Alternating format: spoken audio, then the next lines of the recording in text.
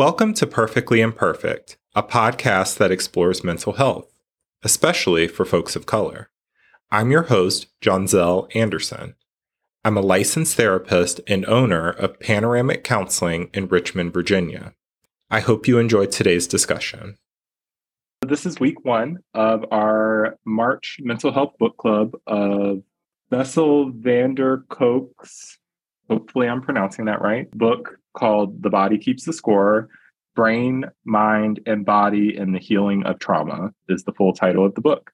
So I chose this book mainly because I am a therapist trained in EMDR.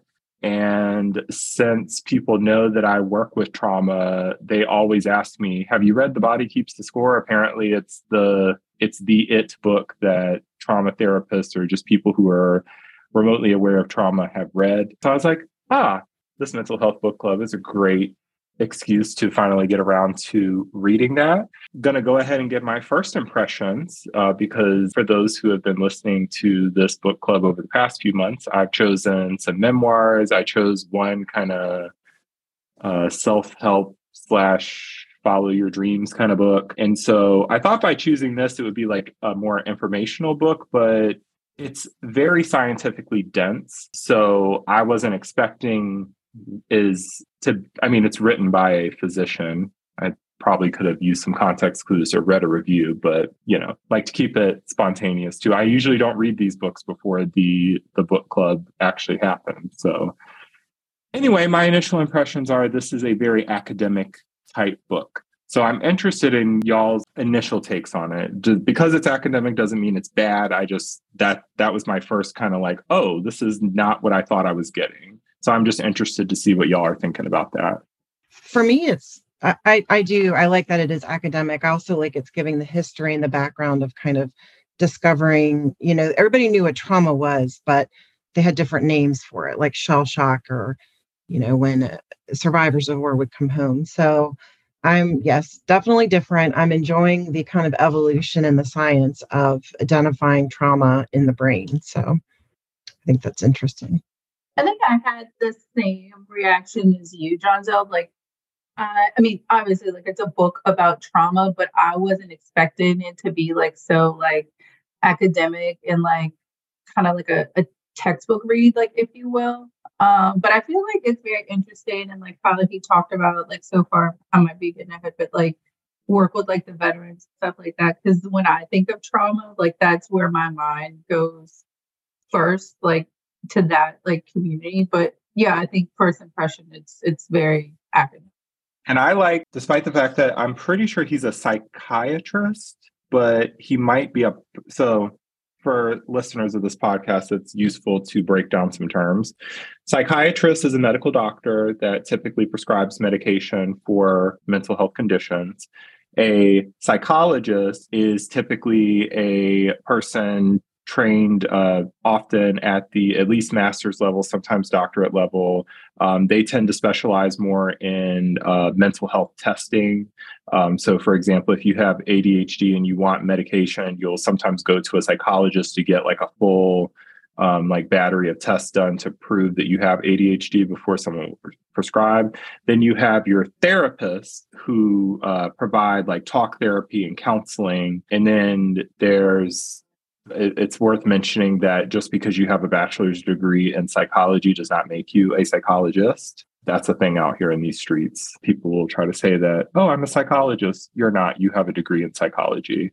And as someone who holds a bachelor's degree in psychology, that thing didn't teach me near nothing about how to be a therapist. So shots fired. But I like to define the different terms of what those things are, just in case, not everybody is privy to that. So going back to the author, I'm going to call him Bessel, but he is, I believe, a psychiatrist, but it seems that he's a practicing psychiatrist, which means, yes, he can prescribe medication, but he's also doing therapy work. And that is not so typical today. I believe most of his work was a while back, the research that he kind of based this book on.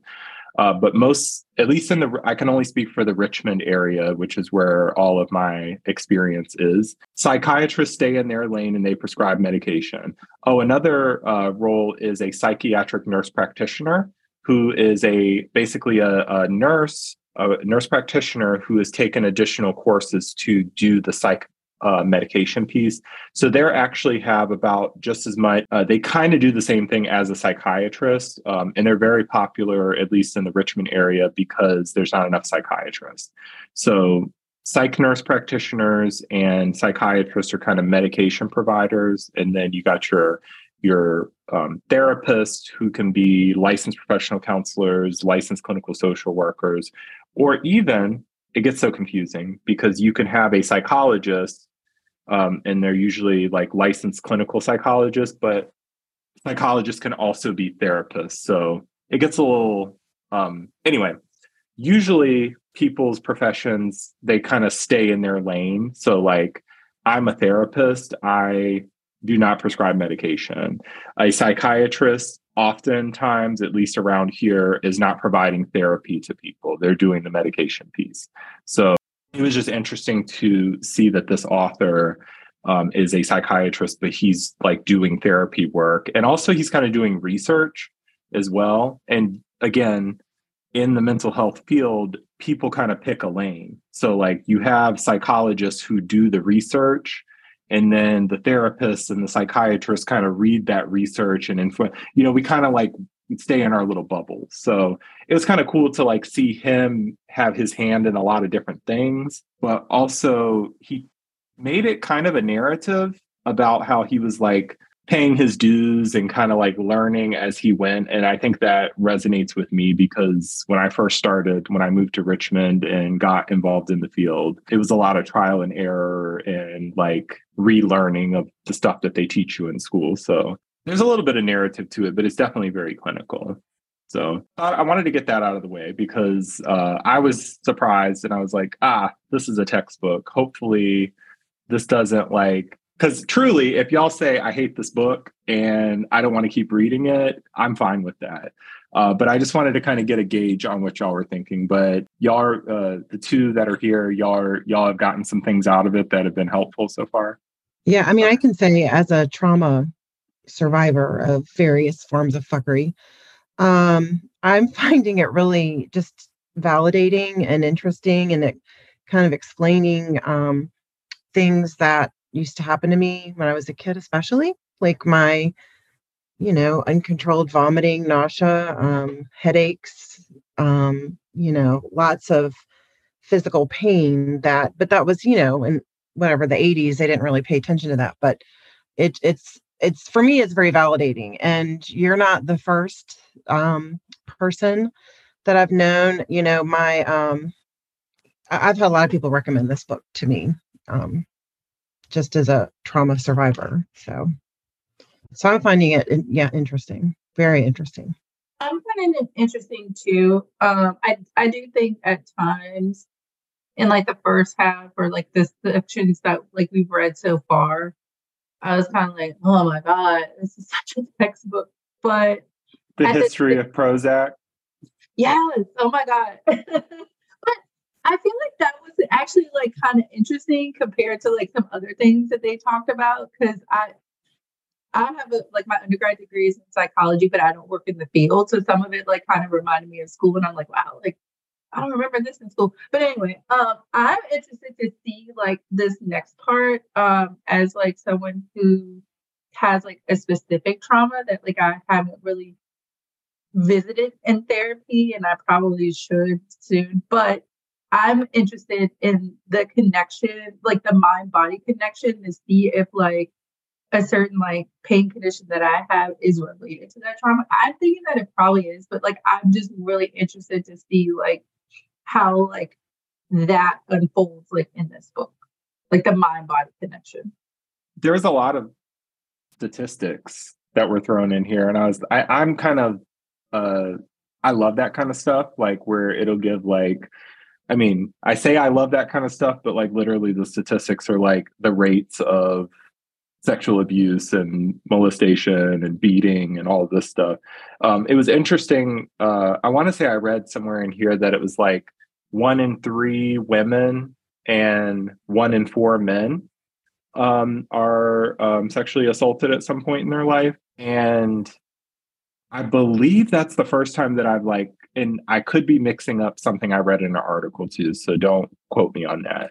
But I feel like it's only more recently that we're hearing the fact that like those sorts of things happening to men are very close to the frequency that is happening to women. And I would argue, as a male therapist who, you know, when I do work with like men who have been through something, it's so hush hush and like so much shame and like, I'm a real man, you know, that I believe it's so underreported that it's probably 50-50. Like, I think it's probably equal. I think it's underreported with women too. Absolutely.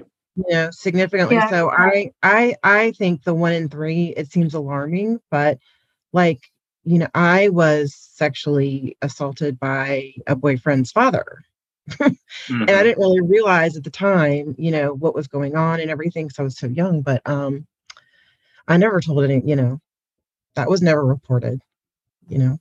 Yeah, I think a lot of like women are out there with like not an exactly similar story to you, Becky, but like I think that there are a lot of women out there that have been assaulted sexually and don't necessarily realize that that was what happened to them. So like, or like, you know, internalize it like, oh, well, you know, I wanted it, or like I somehow made like this person like attack me or whatever, which, you know, is usually incorrect, but like it's not reported as often as it happens. I think too, like John Zell said, the shame of men, like if it is equal, you know, which it very well could be, we would never potentially know until everyone, you know, is honest and that stigma is taken away. And I think the stigma is even great in different types of communities. That's one of those things where intersectionality is, you know, obviously as a therapist, my profession is observing human behavior, but like, it's also a privilege to like be able to work with people across many different spectrums, and to see like, obviously you could probably figure out like, out of what demographic would you think would be the least likely to report their sexual abuse in a therapy setting? It's Black men, right?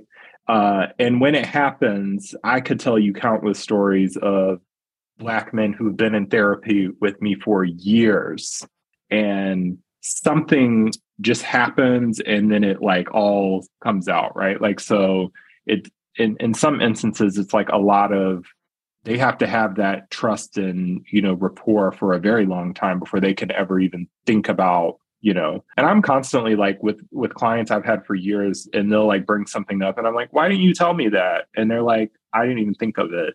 Like the dissociation and the like, you know, we learned that in this section, how our brains kind of, you know, put things away and stuff like that.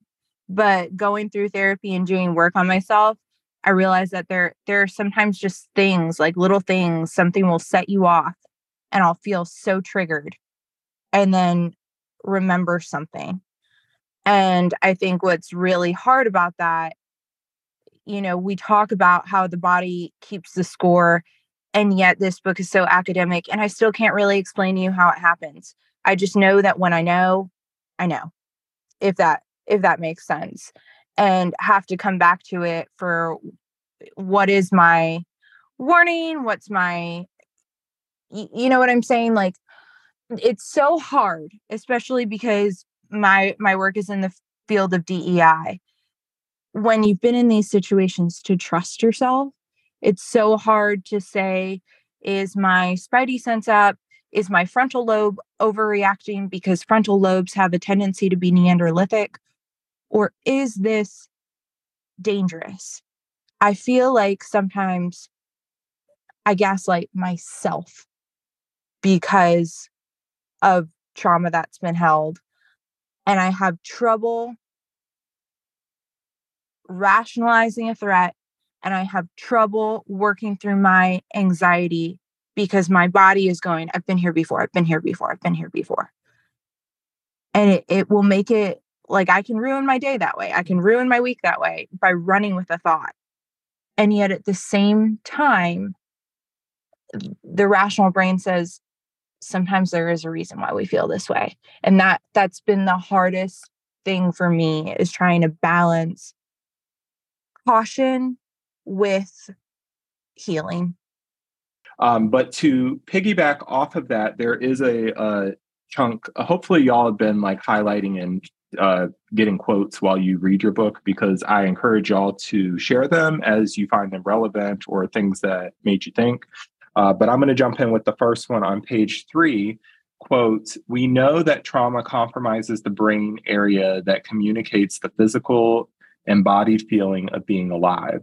These changes explain why traumatized individuals become hypervigilant," which Brianna just shared about, to threat at the expense of spontaneously engaging in their day-to-day lives. They also help us to understand why traumatized people so often keep repeating the same problems and have such trouble learning from experience. We now know that their behaviors are not the result of moral failings or signs of lack of willpower or bad character. They are caused by actual changes in the brain, end quote. And this part right here, 3 pages into the book, as a whole licensed therapist of now 4 years and a working mental health professional of like 7.5 years, this hit me like a ton of bricks. And I was like, it reminded me, because sometimes I'll work with like people who keep doing, it's the definition of insanity, doing the same thing over and over again, expecting different results. This really hit me and it made sense to me, because it's like, the reason you're doing things over and over again, expecting different results, is because the trauma didn't just like fuck you up. It literally changed the physiology of your brain. And we have to understand that and work back from that place. That was very powerful to me. So I wanted to share that. I felt like it paired well with what Brianna just shared, but I want to pass the mic to y'all. Did y'all have any like aha epiphany moments as you were going through this? And you don't only have to just pick one, because we have a little bit of time to kind of discuss this. It's again a piggyback off of it. So it's on page 31, and it's the last paragraph before the addicted to trauma part, where it says scared animals return home regardless of whether home is safe or frightening. I thought about my patients with abusive families who kept going back to be hurt again. Are traumatized people condemned to seek refuge in what is familiar? If so, why? And is it possible to help them become attached to places and activities that are safe and pleasurable? And that, to me, my brain, Brianna, does kind of like what yours does. I will just dissociate, or because it's stuck in the trauma loop of years and years and years of just fuckery. So I put beside this, I'm so lucky, right? That's what I put. So I don't know how I have come to be where I am, because I don't know, luck or whatever. But because my husband is wonderful. He's a caring, gentle, loving man. And so I just put I'm so lucky. So Becky, I do think that it's great to recognize that you've had good fortune, and I'm not saying that your husband's not a great guy. Sounds like he's a great guy, but I also don't think it's just luck. I think that you work really, really hard on yourself. And you're always expressing that, and you're always working on these things. So our choices are half chance, but the other part that's not chance is what we're willing to do. And I think that breaking cycles are really hard. So just want to say, as someone who's going to know you through this, it's not just luck. Thank you. And that is true, because I've always said, like whatever my mom did, I'll do the opposite. Or I just always had a knowing, I don't know how or why, but yes, I do a lot of therapy and reading. I'm reading a book now called The Surrender Experience or Experiment. I don't know. That's really cool too, because I need to work on surrendering, not overthinking stuff. Yes. Well, thank you. Thank you for that. And thank you, Brianna, for sharing earlier. Again, I appreciate your thoughts on that. That was that was nice to hear. And not nice, but you know what I mean. Bonding, I guess you could say. I feel you. So on page 7, and it was the quote like at the beginning of the page or like the middle of the page, where it says like some people's lives seem to flow in a narrative. Mine had many stops and starts. That's what trauma does. It interrupts the plot. It just happens and then life goes on. No one prepares you for it. And I'm like, I had that like circled and like highlighted because I think that exactly that's what like trauma does. Like it just like comes in. It can kind of like blow up your life in a way. And like you kind of have to like learn how to like live with it and like accept it and not beat yourself up for it because a lot of times like it's not your fault. Like it just comes in, happens. And I was like, wow, that's a really accurate description of some of the traumas that like I've gone through. Like it was very unexpected and it happened. It's kind of like, all right, now how do I like deal with like this heavy thing that I didn't ask for or I couldn't have prevented. Like it just happened and now I have to like work through that. Definitely. And someone had mentioned it a while ago, but anybody who has experienced any sort of trauma or has been on TikTok has heard the term dissociation, right? It's actually so overused in the social media sphere that sometimes it gets muddied because people are like, oh, I dissociated. And I'm like, no, you just have a low attention span, but that's neither here nor there. But dissociating is a huge symptom of trauma, right? And I think what we learned through these, was it 109 pages? It was a lot. There's so many different like nuances and ways. And like, I was never big on the psychobiology side of things, like as far as like understanding the chemicals and stuff, but I felt like I was given a nice tour of the nuances of this.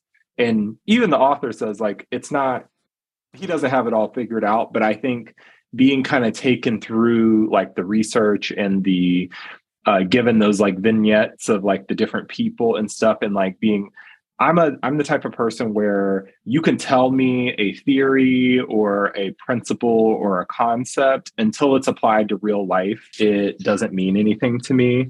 And it reminds me of on page 11, he said his great teacher, Elvin Simrad, taught us to be skeptical about textbooks. We had only one real textbook, he said, our patients. We should trust only what we can learn from them and from our own experience, end quote. And that is very true, at least to me as a therapist, because yes, I have a bachelor's degree in psychology. Yes, I have a master's in professional counseling. Ain't none of that shit has anything to do with me being a therapist. Everything I know about being a therapist is when I got to Richmond and I started working with people in trial and error and learning how to talk to people, learning how to build trust with people and walking alongside of them in their journey, and we fall on our face together until we learn something that works. That's where I get all of my insights and superpowers from. So I just kind of like the little journey, despite it being kind of dense. But yes, there's a bunch of different like ways that the dissociation kind of aspect of trauma goes in here. So with that in mind, was there anything about dissociation or kind of like how trauma will take you offline or remove you from the here and now that like jumped out at anybody as you were reading? So I thought about what you were saying now and about the textbook example. And I was reading this before I went to a leadership conference on Saturday. And in the leadership conference, someone was expressing frustration. We were talking about having difficult conversations. And someone said one of her struggles in managing was having a terse conversation with an employee and the employee being apathetic, and that she sees this as a trend.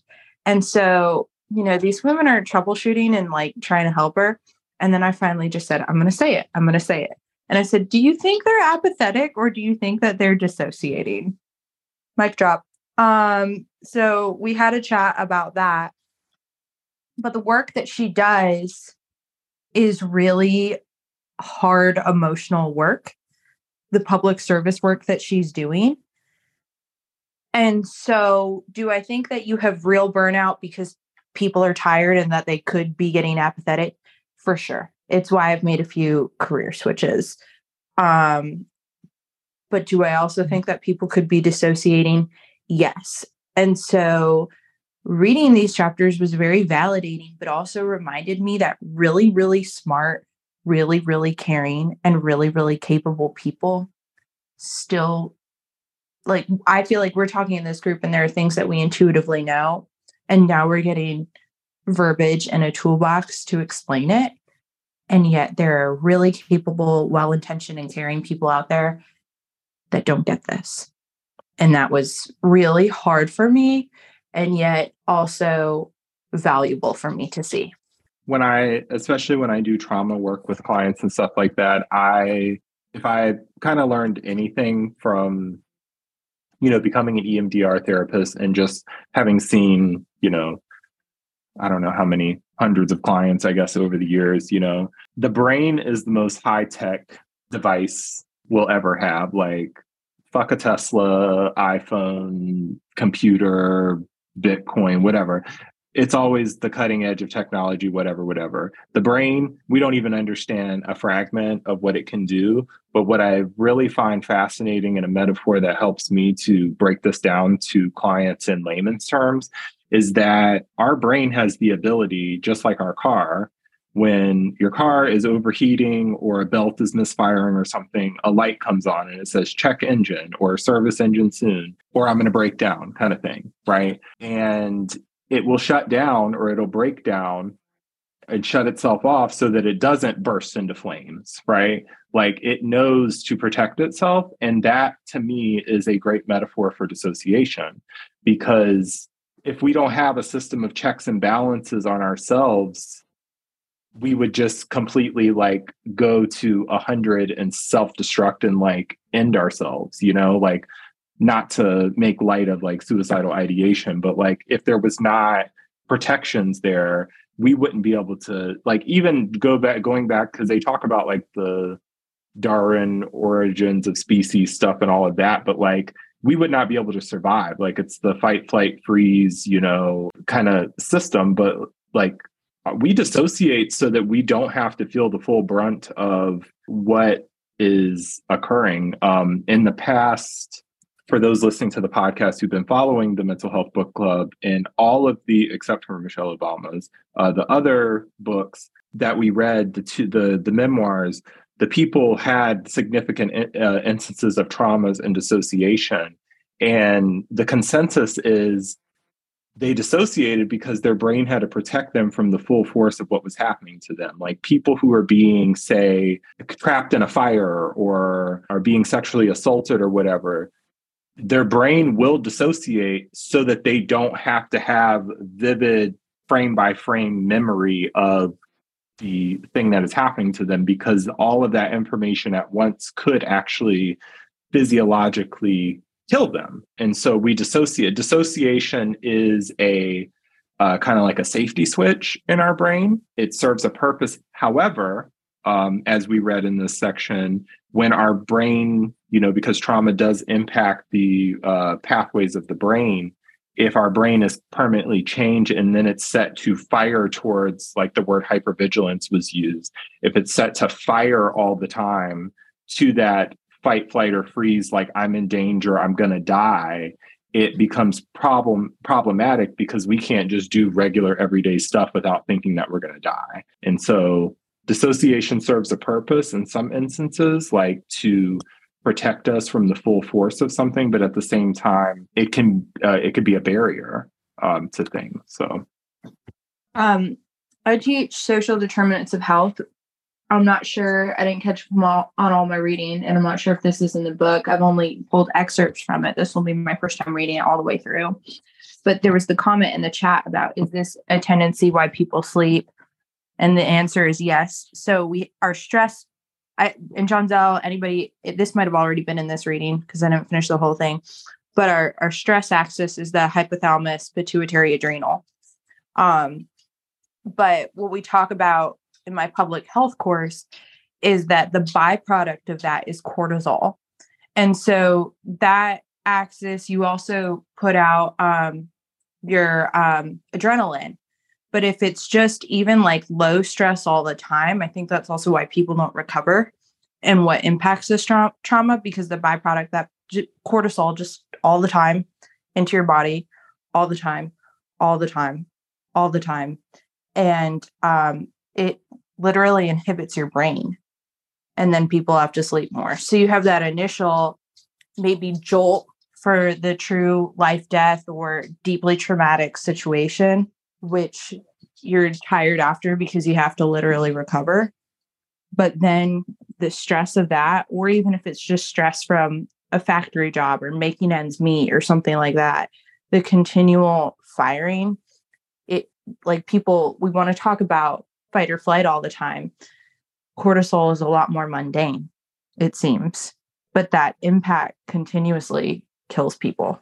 Yeah. And I have found, and I didn't really realize this until I started my most recent healing from trauma journey. I didn't realize that, and this happens to me quite frequently. I'll be talking to somebody and then all of a sudden it's like I become a separate entity over here, and Becky's head is talking over here and I don't remember what it's saying, and that's me dissociating because I think my brain has sort of gotten caught in a loop.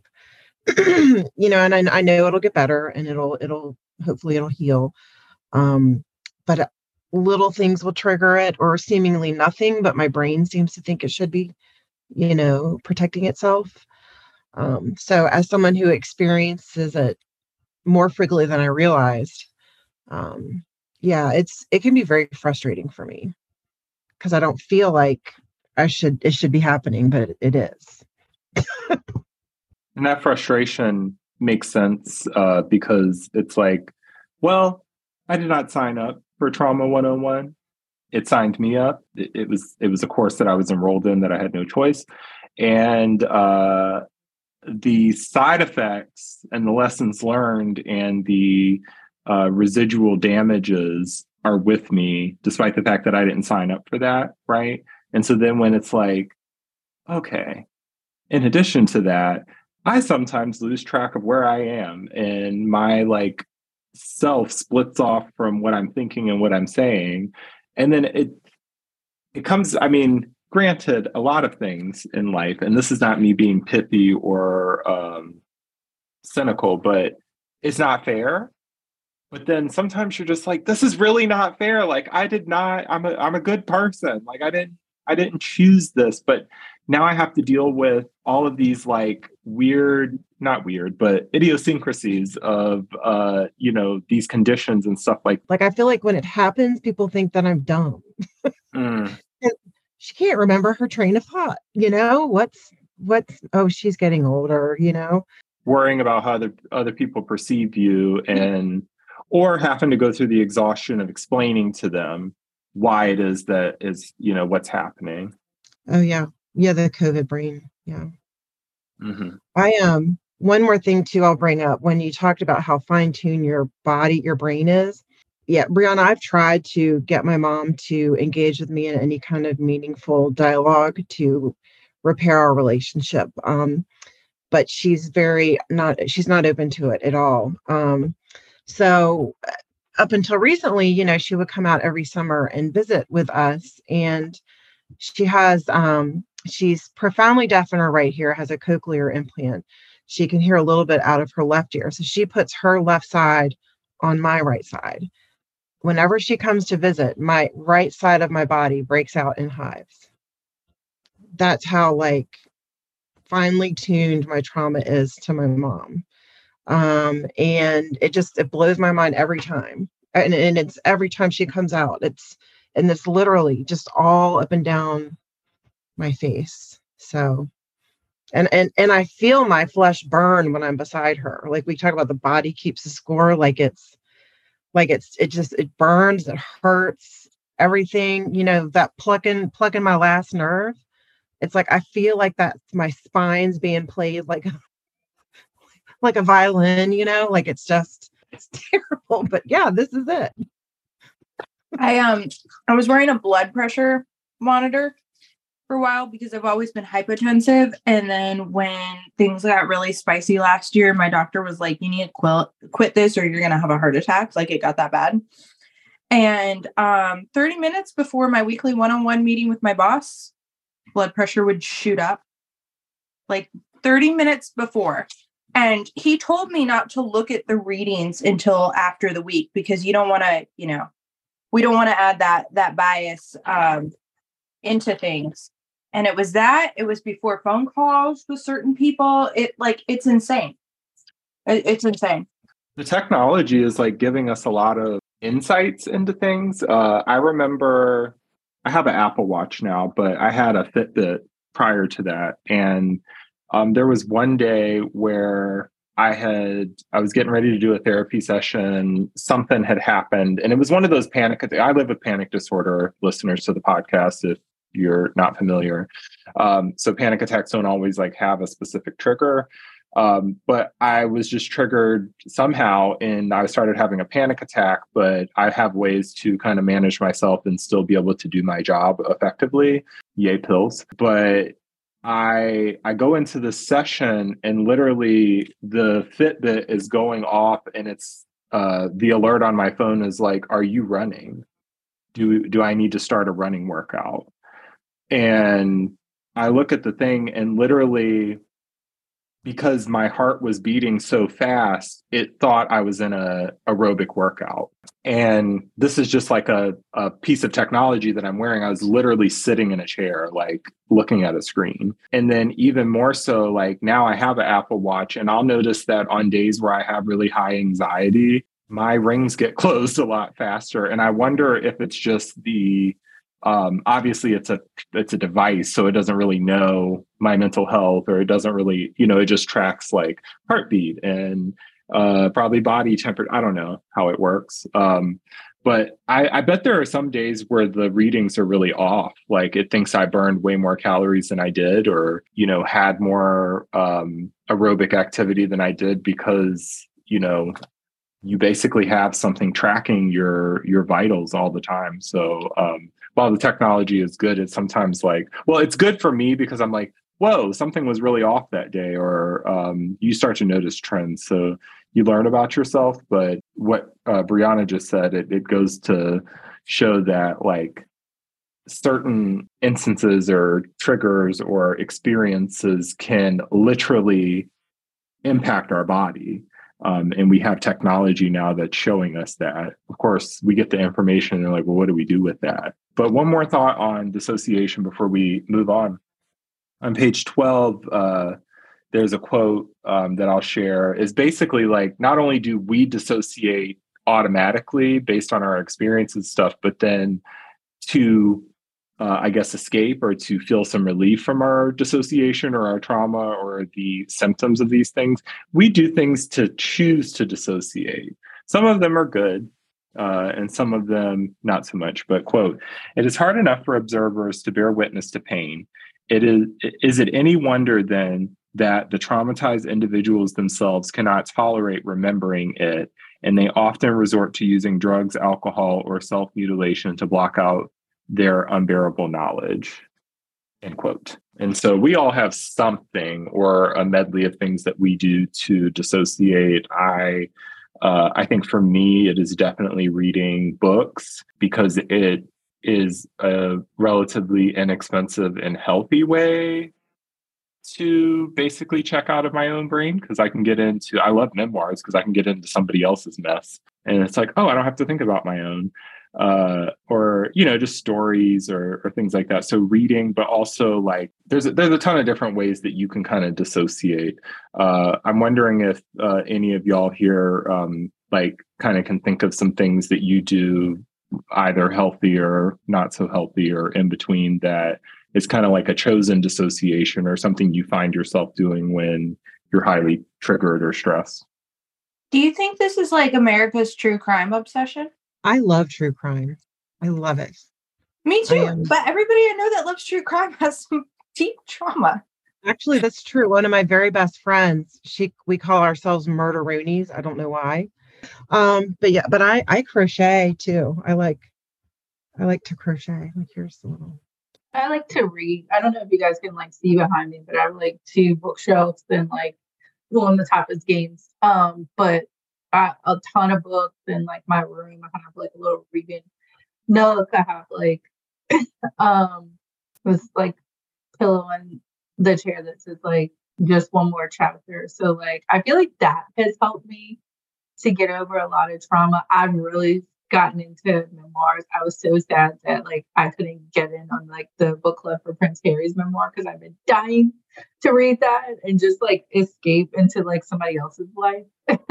That was my favorite book that we've read so far. It's so good. Have you gotten it yet? No, I haven't, but I did read Jeanette McCurdy's book a lot. It was good. A lot. Mm-hmm. Yeah, both of those were really good. But yeah, a good memoir can definitely give some perspective, you know, not because I always say comparison is the thief of joy. We don't want to compare our lives to somebody else's, but sometimes it's like, I think especially with Prince Harry, the consensus was we initially like had reservations, like we're not going to relate to this entitled, like incredibly wealthy, whatever. But like, I can't really off the top of my head think of any other memoir I've ever read where I'm like, nope, his anxiety is kind of wired just like mine.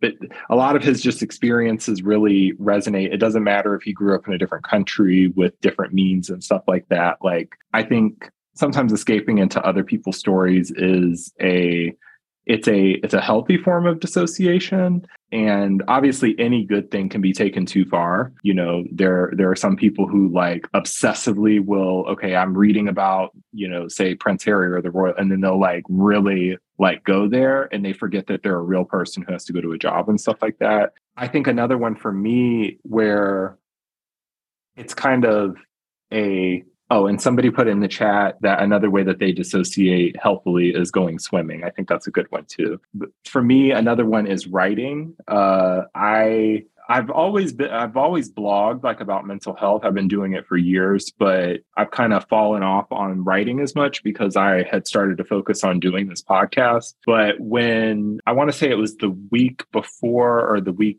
during when the footage came out for Tyre Nichols, and I had to basically, I took a week off from Instagram because I was exposed to the video that I did not want to see. And I was like, fuck this, because this social media thing made me dissociate. I literally like had, and I've talked about this on a previous episode, but like I had tingly sensations. It triggered my own trauma of dealing with law enforcement. And so in that, I was like, well, I'm not checking Instagram and, you know, trying to be entertained through that for a short period of time. So I really threw myself into writing personal essays. And I discovered, you know, I can write like a mental health article all day. It's nothing to me, but this is more so like on the personal side of things. And I'm talking about like, sometimes it's funny, sometimes it's light, but sometimes it's like, nope, here's some traumatic, here's some, you know, things. And I try to use I think that the creativity part of like using my sense of humor and my skill for writing to create something, though I'm processing things while I'm doing it, I'm also dissociating at the same time. I don't know if it makes sense. Hopefully it does. Because there have been times where I'll say finish seeing clients for a day and I'm like, okay, I'm going to sit down for an hour and write this essay. And when the session ended at 7 and I'm leaving my office at midnight, I'm like, what the fuck? That was supposed to be an hour. And I literally don't know what happened. Like I dissociated into it. And of course I have this like piece of, you know, writing to show for it, but it's a form of dissociating where I can like lose myself in like heavily processing something. But dissociation means I went offline for everything else. So like everything else around me didn't matter because I was able to do that. So I enjoy that. It hasn't become problematic where I'm like, forget to pick my kid up from preschool or something like that. But yeah, we have healthy ways that we can dissociate. But in that one quote, it kind of showed like people who don't know better, or people who don't take the time to get the education, the emotional intelligence and stuff like that, will sometimes like turn to things that can temporarily help us dissociate. But I was just talking to a client before we got on here. The anxiety, the depression, the trauma, all of that stuff is waiting for you on the other side. And it's been warming itself up and like getting itself ready for when you come down from whatever high or alcohol or buzz or whatever it is that you have. It's still waiting there. So the moral there is we got to do something a little bit more substantial so that we don't keep running into it. Obviously there was a lot of pages here that we covered. Was there any other like chapter, topic, quote, and we're not out of time or anything, but I just want to make sure that y'all are able to share the quotes and the things that were most significant to you. It was on page 37. Like this section was talking about like pharmacology, and he was talking about like antipsychotics, and he said 500,000 children in the United States currently take an antipsychotic drug, and that children from low-income families are 4 times as likely as privately insured children to receive antipsychotic medications. I was like, when I read that statistic, I mean, like thinking about it, I guess I can kind of understand it, but like it's just shocking. I underlined that exact same passage. And it looks like a couple of people here have underlined that exact same thing. If you read a book on Kindle, I have the paper version of this book, but sometimes when you're reading a Kindle book, it'll like tell you what things have been popularly like underlined. I bet you that one is there. But a lot of my early career was spent working exclusively with clients who are like low income, like exclusively Medicaid populations. And this right here is so true, because there will be kids who you're half wondering, like, why do you even have this diagnosis in your paperwork? Like, you have a bad home. You don't have oppositional defiant disorder. You have a traumatic environment and you're reacting to your environment. Why are you on a mood stabilizer and like 3 antidepressants and fucking tranquilizer and ADHD medication, which sometimes it's truly the medications are doing opposite things. And I'm like, what does this happen? But like overly medicated to the point where now, especially like, low income, often Black and brown people are so like, don't even talk. Like literally I'll have new clients come in and they say, if you're going to talk to me about medication, I'm leaving. And I'm like, it's really messed people up because, the systems, our healthcare system is incredibly broken, as are most systems. But the fact that like these statistics right here were insane. And when I read them, I was like, yep, that is true. And, children are definitely over medicated, not to say that medications are not helpful and as a tool. But one of the things I liked about him, it was kind of like throughout, but he was basically like saying like, yeah, I'm a psychiatrist. I'm supposed to prescribe medication, but medication doesn't help if you don't change the environments, if you don't get at the root cause, and if you don't help people connect their mind and all of that with the sensations that they feel in their body. I think the general consensus I got from all of this is that first of all, healthcare, most big systems are inadequate for the number of people we have living on this planet, but also it's very piecemeal. Like earlier in this episode, I talked about the difference between a psychiatrist, a psych nurse practitioner, a psychologist, a therapist, a person who got a degree in psychology, like all of these different like levels. You would think that everyone, we work together, we like talk to each other, we collaborate as a treatment team and all of that. Doesn't work like that in real life. Like I'm a therapist. I get information on people's doctors and prescribers, and if they've had other therapists, or if, I don't know, say they see an OB for birth control and they're having complications or something, I'll get releases of information for all these people. 99% of those people never return my calls, emails, faxes, or anything like that. No one's working together. So I say all of that to say, we have, like, to go back to that statistic, we have these kids who are over medicated. No one's checking. The people who are prescribing the medications are not checking to see, are you also seeing a therapist?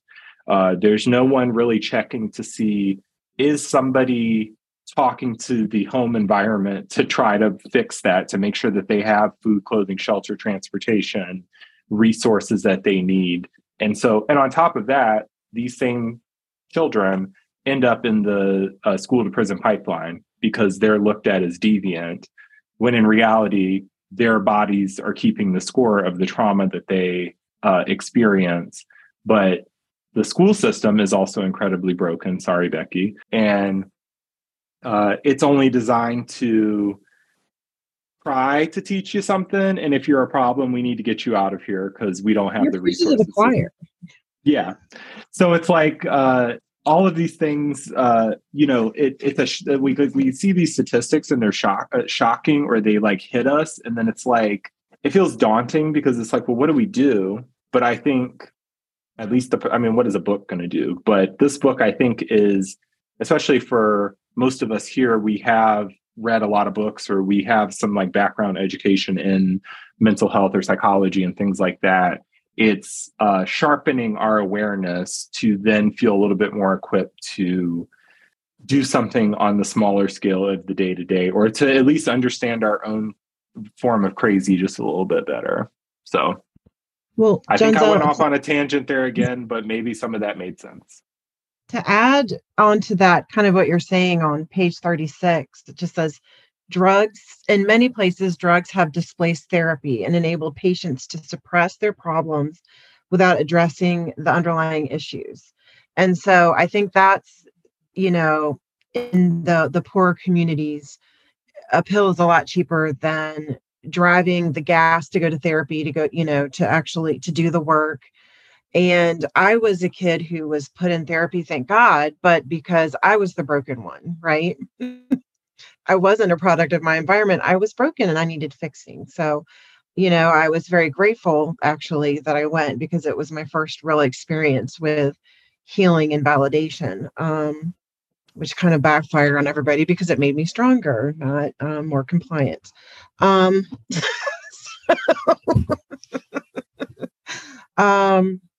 Yeah. And it also says that they're used to make abused and neglected children more tractable. So it's just, again, used to kind of put whole people together. And being a public school educator, I too now am wondering, and I know people are over medicating. I know, but I just wonder. But it's funny, there's so many people who need it, and there's certain people who don't. You see it in the schools and you're like, okay, well, who are you seeing or whatever? And then it's like, well, they go out into the community to try to get the health care services. Like I talked about a psychologist. You know how hard it is to get in with a real psychologist who does like actual testing? No. So now primary care physicians are just like, do this little checklist that I downloaded on Google. If you have enough of the check boxes, you can have some Adderall. Like that's healthcare. That's mental health care for a lot of people, unfortunately. And we're trying our best. But I wanted to add one more thing on that next page. We should start doing like raise of hands when someone like gives a quote, because I feel like we're all highlighting the same things. And I'm like, yay, I got that one too. It's like collecting trading cards or whatever. Anyway, page 38, quote, mainstream medicine is firmly committed to a better life through chemistry. And the fact that we can actually change our own physiology and inner equilibrium by means other than drugs is rarely considered. I love that. I actually took a picture of it and sent it to someone that I care about a lot, who is hell-bent on ever trying medication. And I sent that to them and just validated them that they're definitely onto something, that Western medicine is not the only solution. So I found that good. And obviously, if you're listening to the podcast, you listen to the Prince Harry thing. We had a good little conversation about holistic treatments and interventions for mental health. So in the example of Prince Harry, he did therapy, meditation, psychedelics, drugs. He did these like extreme adventure things to I think North and South Pole. Like, yeah. So he did a lot of different things to see what works. He also did EMDR. He tried a lot of different things, right? So that quote that I just shared, though, the by means other than drugs rarely being considered, is definitely kind of piggybacks off of what Becky said about, like, we kind of live in a society where it's just like, here's a pill. And I believe, Brianna, you have worked in healthcare to some extent, but our whole system and the model is set up is like a disease treatment model as opposed to holistic. If you want to chime in on that to give some more insight. Hey, sorry. My cat was going into my dresser, so I missed part of that. But with regard to trying to make things more holistic, yes. And I think what's frustrating, when we look at the patient care trifecta, you're looking at three things. Everybody wants healthcare that's going to be accessible, affordable, and high quality. And even countries where there are higher rates of satisfaction, you still see disparity.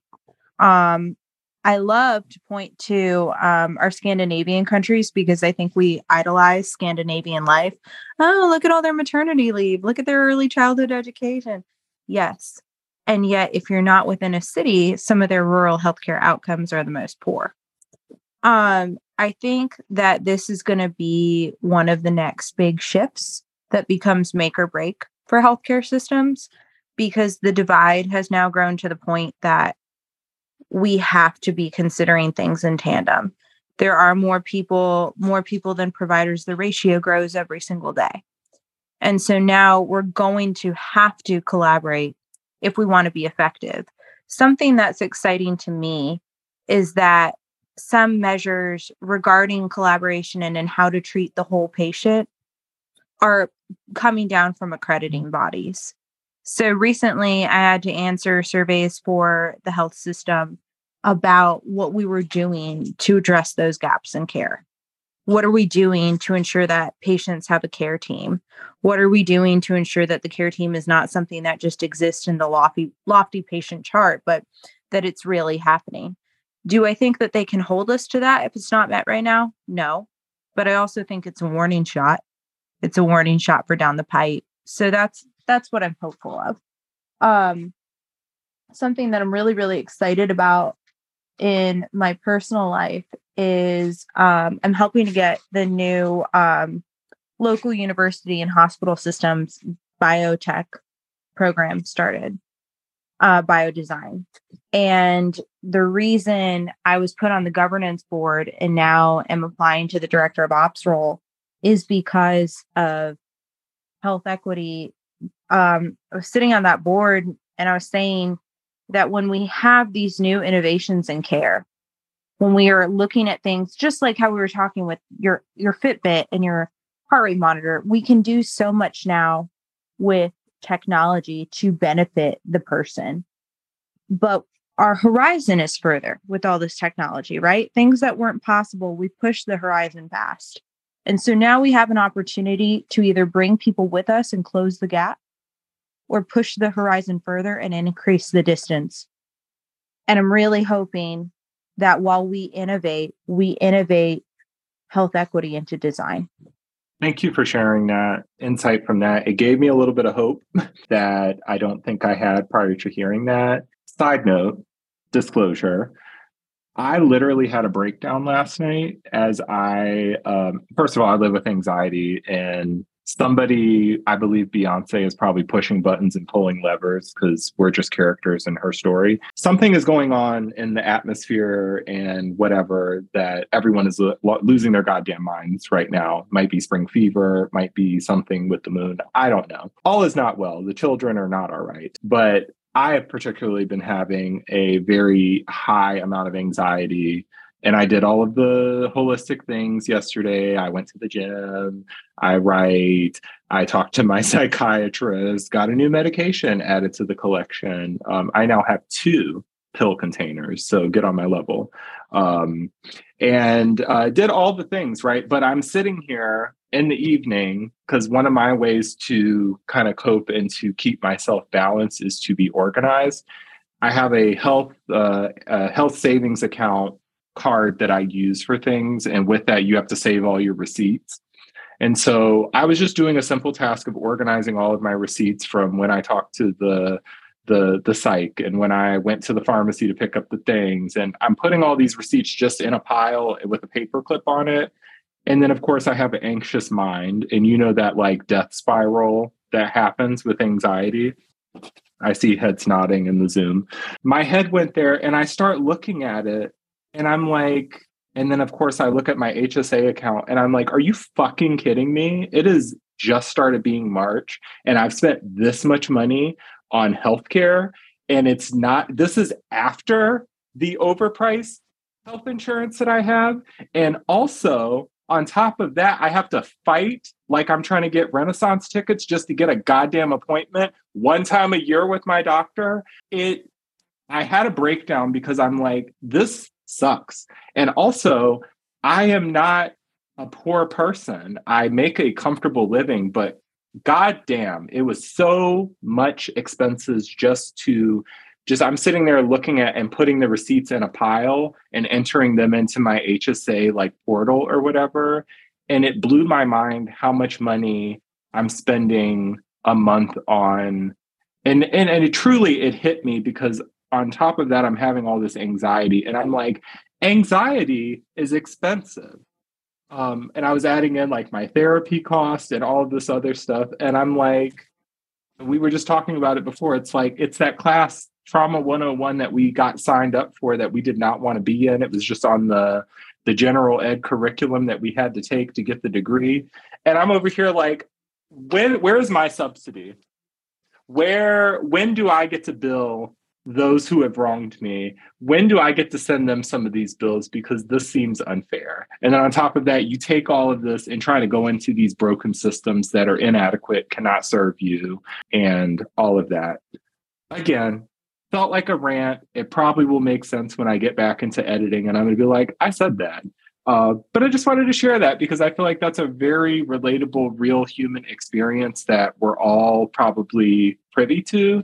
And that's coming from somebody who I am very grateful that I'm able to access services and to be able to pay for the things. Now, granted, it's a stretch and it's very expensive, but I had a little meltdown. I was like, why do I have anxiety? That's the human condition. I'm not going to figure that out this side of living, but it's so expensive. And then it just really hits you sometimes when you're at your worst. It's like, this is really unfair. And you're just wanting answers and you're wanting a new system that can make it to where I don't have to spend a giant portion of my resources that I bust my ass to earn to function as a normal human being to then continue to receive the resources that I need to survive. So I'm going to drop the mic there and let y'all talk. Oh, go ahead. Nope, not important. Oh no. Well, I was going to say that what you have to say is important. So we're going to get back to you. But. Yes, it is. I have rheumatoid arthritis and the medicine that I have to take, it's infusion and it's like $14,000 for a dose, right? Like it's ridiculous. I know. But I pay $40, right? So anyway, what I found out, which I didn't know, which this is me just bitching about insurance really, is that I've been on a half dose for 2 or 3 months because you have to prove to the insurance that I need a full one. So meanwhile, my body breaks into like, I've been having a really bad flare the past 2 days, swelling. It's so annoying. Anyway. Goddamn, like, come on.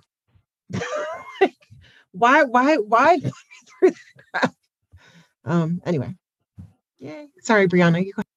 It's actually not important. I just thought it was funny because John Zell, you said, when do I get to bill everyone for their wrongdoing? My dissociation pleasure is trashy magazines with wine, sometimes in the bathtub. Love me that. And so it was probably in Cosmo or Elle, like something like not a high level body keeps the score. like prefer the articles when I'm slightly buzzed sort of magazine. But I read it a while ago. Gosh, I wish I had saved it. I would need to find it. But this woman was talking about all the therapy that she'd been in before she got married. Because of guys that had just been jerks, and then the cycle of coming back and leaving and blah, blah, blah, which I understand all too well. And she said that something very cathartic she did on her bachelorette weekend with her girlfriend. She started Venmo requesting all the guys in her life that had done her wrong. So it was like, for that time that you ruined dinner and I paid the tab, $50. For the therapy sessions after you ghosted me, $300. Like, she went through with her girlfriends and billed these guys on Venmo. And some of them actually have done some work on themselves and or thought it was funny and paid the request. And so that was how she funded the rest of her bachelorette weekend. So you do you, Johnzelle. Just try it. I want to do that immediately. I want to do that immediately. Like, let's just shut down the book club right now, and we're all going to take our phones out and we're going to follow that. I think that would be the best use of our time. How much would we bill parents for their fuckery? What is that worth? People are about to go bankrupt when I start sending these requests out, okay? Wow. I mean, cast the net wide, no sin too small, because $5 is $5. I'm just saying. I haven't done it yet, but man, that is an attractive route. Well, when my daughter turned 21, she was driving home, and she put on the back windshield of her car, or the rear window, she put Venmo me a drink or whatever, and then put her Venmo on there. And she got, I don't know, like $15, $20 on the way home, something like that, which, yeah, I like that. That was the comic relief that we needed. Thank you, Brianna. And so it was important after all. You were like, it's not important. I'm like, that made my day. I needed to hear that story. It's not deeply important, but I did think it was. After I just spiraled last night over the unfairness of it, and then I'm reliving it as I'm sharing it for educational purposes, and then you're like, you gave me the perfect solution, so I know what I'm doing after book club tonight. It's also funny, I kind of want to do it and see what some of my exes would, although I feel like it would inspire some of them that are still in the woodwork to just creep back out, and I don't know that I want to initiate that contact. So I guess I would really have to be I'm gonna have to think on this, but it's definitely something that I am thinking on.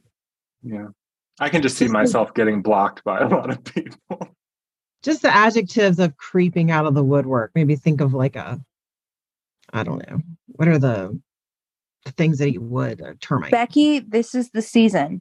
There's 2 prime seasons where the, what's a good adjective that I want to use for this?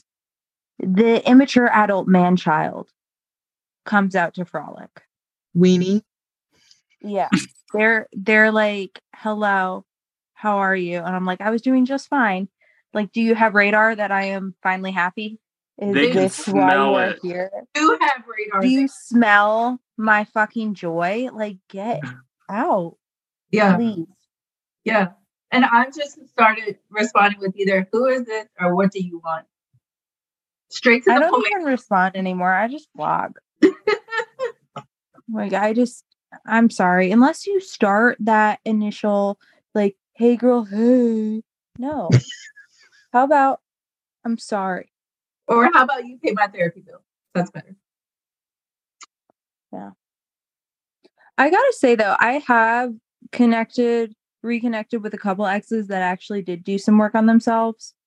And those have become some good friendships. But it's not like I do that immediately. I'm talking years went by. Years and years and years. A college boyfriend and I randomly ran into each other on a hiking trail the day after Christmas last year, after not dating for 9 years. But bringing it back, I did want to share one more quote. On page 70, towards the end of that first section, quote, being anchored in the present while revisiting the trauma opens the possibility of deeply knowing that the terrible events belong to the past.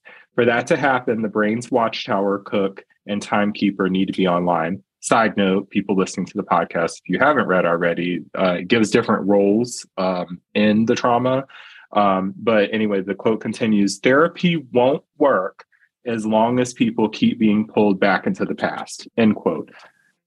That right there is the basis of my work as an EMDR therapist. I see Becky doing the butterfly hug to ground herself, right? If you're being pulled back into the past while you're trying to work on yourself, you're not going to get anywhere. And I think that traces back to what Whitney shared before, the statistics of like the kids on Medicaid who are being given all these medications and stuff, but they're going back into these traumatized environments and stuff like that. You can't do anything with that. Like, and also Becky, look at me coming for full circle with all these stories. Becky had shared that she was brought to therapy because she was the problem that needed to be fixed and stuff like that. And so this quote that I just shared basically says, you ain't going to get anywhere unless you change the environment. And oftentimes, and like it said, we used to hear the thing of like, oh, the definition of insanity is doing the same thing over and over again, expecting different results.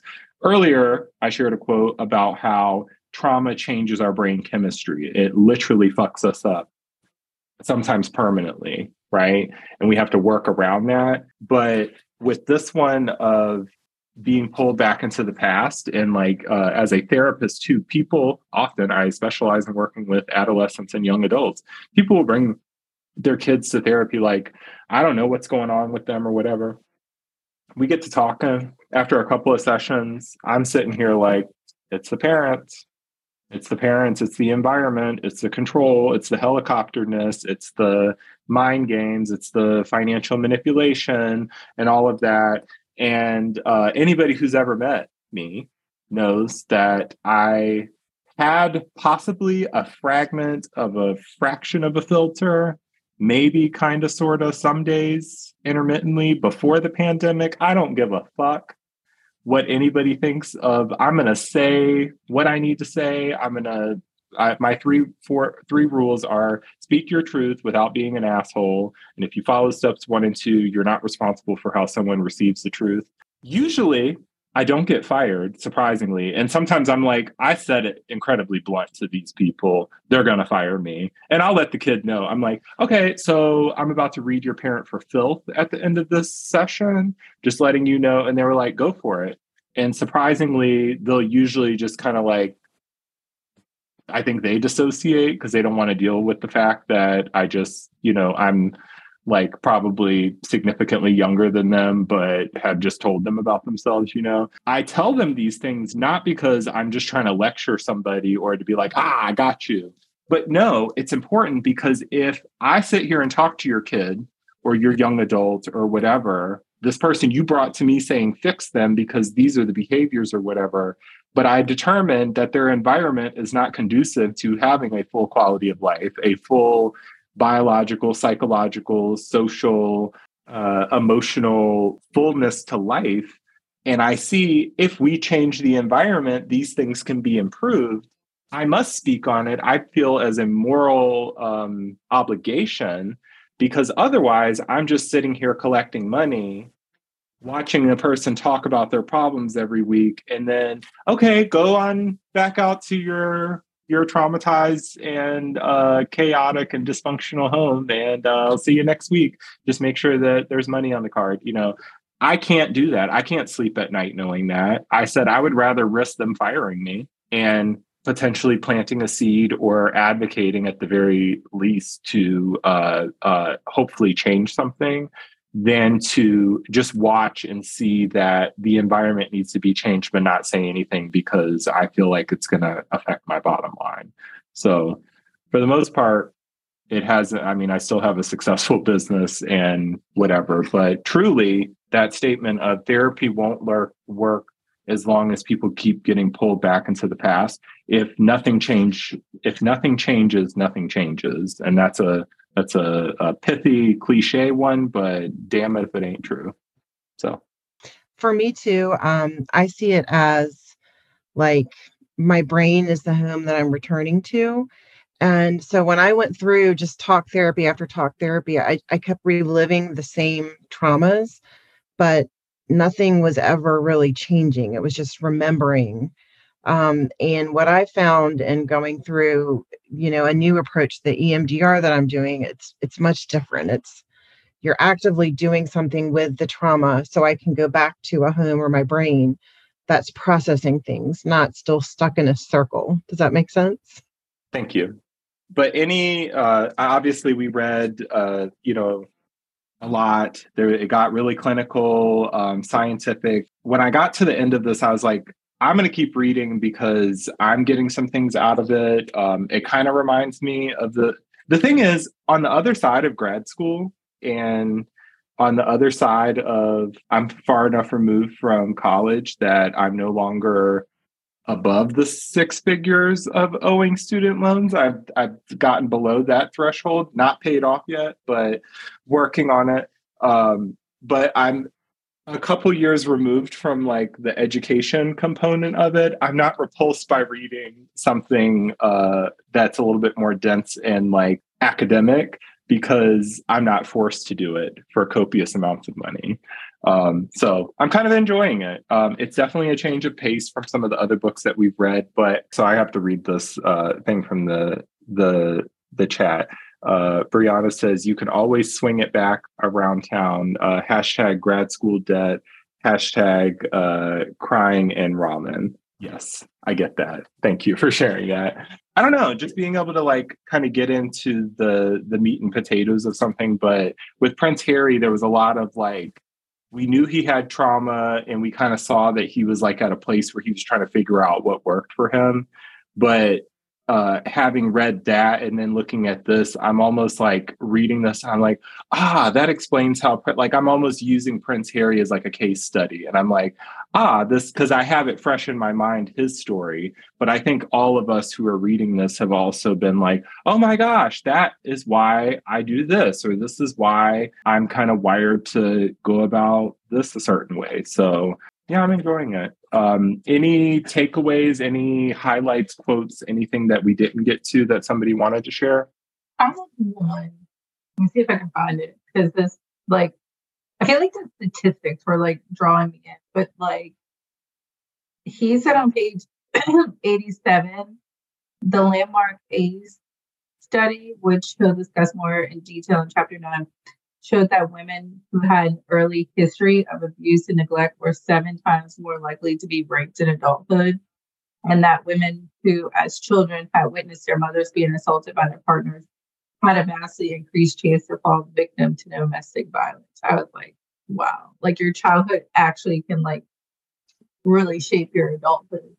Definitely. And they had that one example of like the woman who like had been assaulted, or like, I want to say she was like kidnapped or something and raped. And then like she became a prostitute and then like had a pimp and then like got out of the life and was like in college and stuff like that. And then ended up reverting back. And it was like, that was a really interesting example of how if you could so I just went on a rant about how we need to change the environments in order to have a hope for therapy to work and stuff like that. But it's the same time, sometimes you could take the traumatized person out of the environment, but the work isn't always done. And because the work isn't always done, they return to the environment that it's kind of like we go with what we know. And I'm often giving the metaphor for people of a fork in the road. I say, you're at a fork in the road, you have to choose one. One road is the pain of change, and the other road is the pain of staying the same. And I said, you got to choose which road you're going to go down. Each one of them is going to come with some discomfort. You know where the road of staying the same ends. It's going to be the same of what you have. The pain of change has the hope and the promise of something better, but you have to go through the pain of getting out of your comfort zone and overcoming hurdles, cutting people off, setting boundaries, standing up for yourself, whatever those things might be. And oftentimes people don't make it past the fork in the road. They're like, I don't know. That a lot of people quit therapy when they're faced with that fork in the road. And I don't take it personally, but sometimes and I know in our last book club, one of the people, Ashley, she was talking about how she's done a lot of therapy and like even done EMDR. There are just certain things like her brain will not let her access. She's like, absolutely, it's going to shut me down. It's going to take me out. Like not in a suicidal way, but it's just like my brain won't go there. I can't do it. And sometimes life be like that. That's why I love this work that I do. And I like mental health and psychology because it's not a puzzle that can just be solved. We're never going to figure out like how to live the perfect life and not have any problems. It's like, no, we going to live life. We going to have a lot of problems. And at least my particular defense mechanism is to crack jokes and to struggle my way through it. But it's quite interesting. But hopefully that connection there made sense, Whitney. So thank you for sharing that statistic because I got to add one more thing. It's almost like returning to the same thing over and over again, like expecting different results.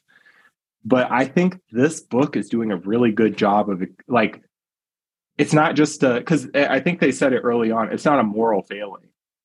And I think a lot of people are ignorant because they don't read books. I actually have a bookmark on the back. It says, don't be a dumb bitch, read books. Love it. But if you want the link to where those bookmarks are found, just shoot me an email. But they don't read or they don't understand. So they really think, John Zell's just lazy.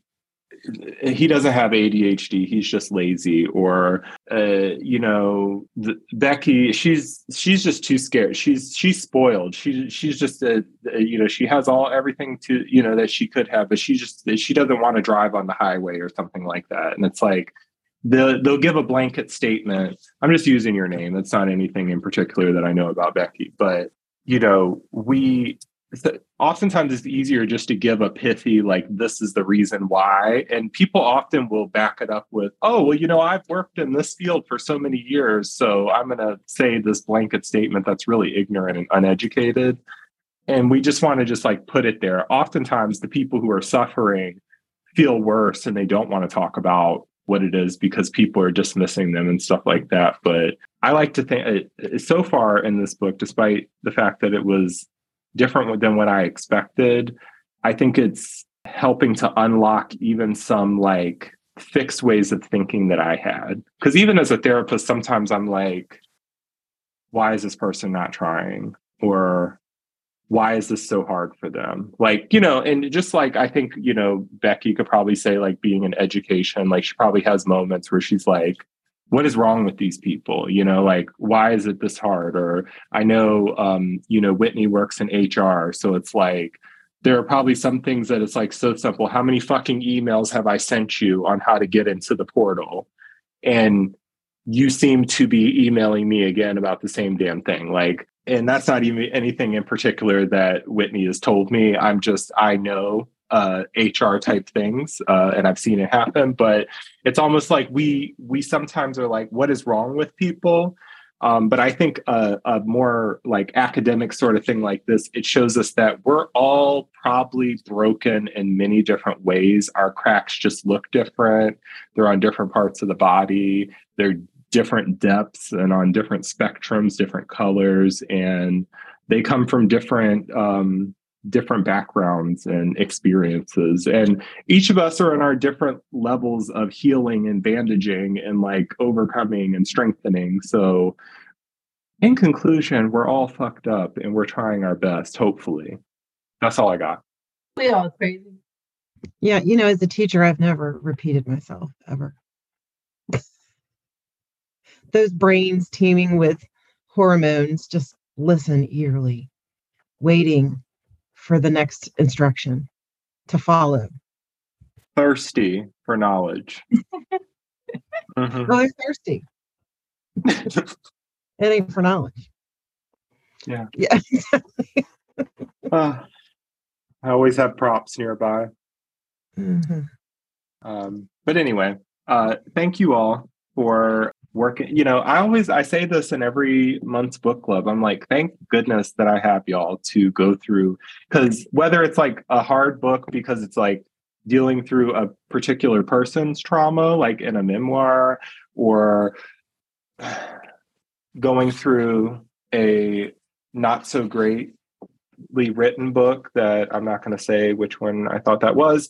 And we're just like kind of, you know, muddling through it together and trying to find the best out of it. But this one I think is dense, and it's obviously the topic of trauma is a hard one to tackle, especially when you have like a, I don't know, 450 page book that we're supposed to break down in 4 weeks. I think we did a pretty good job. So thank you, listeners, for listening to this first section. Just for a recap, we did do pages 1 through 106 of The Body Keeps the Score. So be sure to join us back next week. We are going to be discussing pages 107 through 204. So we will continue to unpack this work on trauma and hopefully bring some insights to share with you all. So until next time, thank you for listening and take care. Thank you for listening. Before you go, consider supporting this podcast in some of the following ways.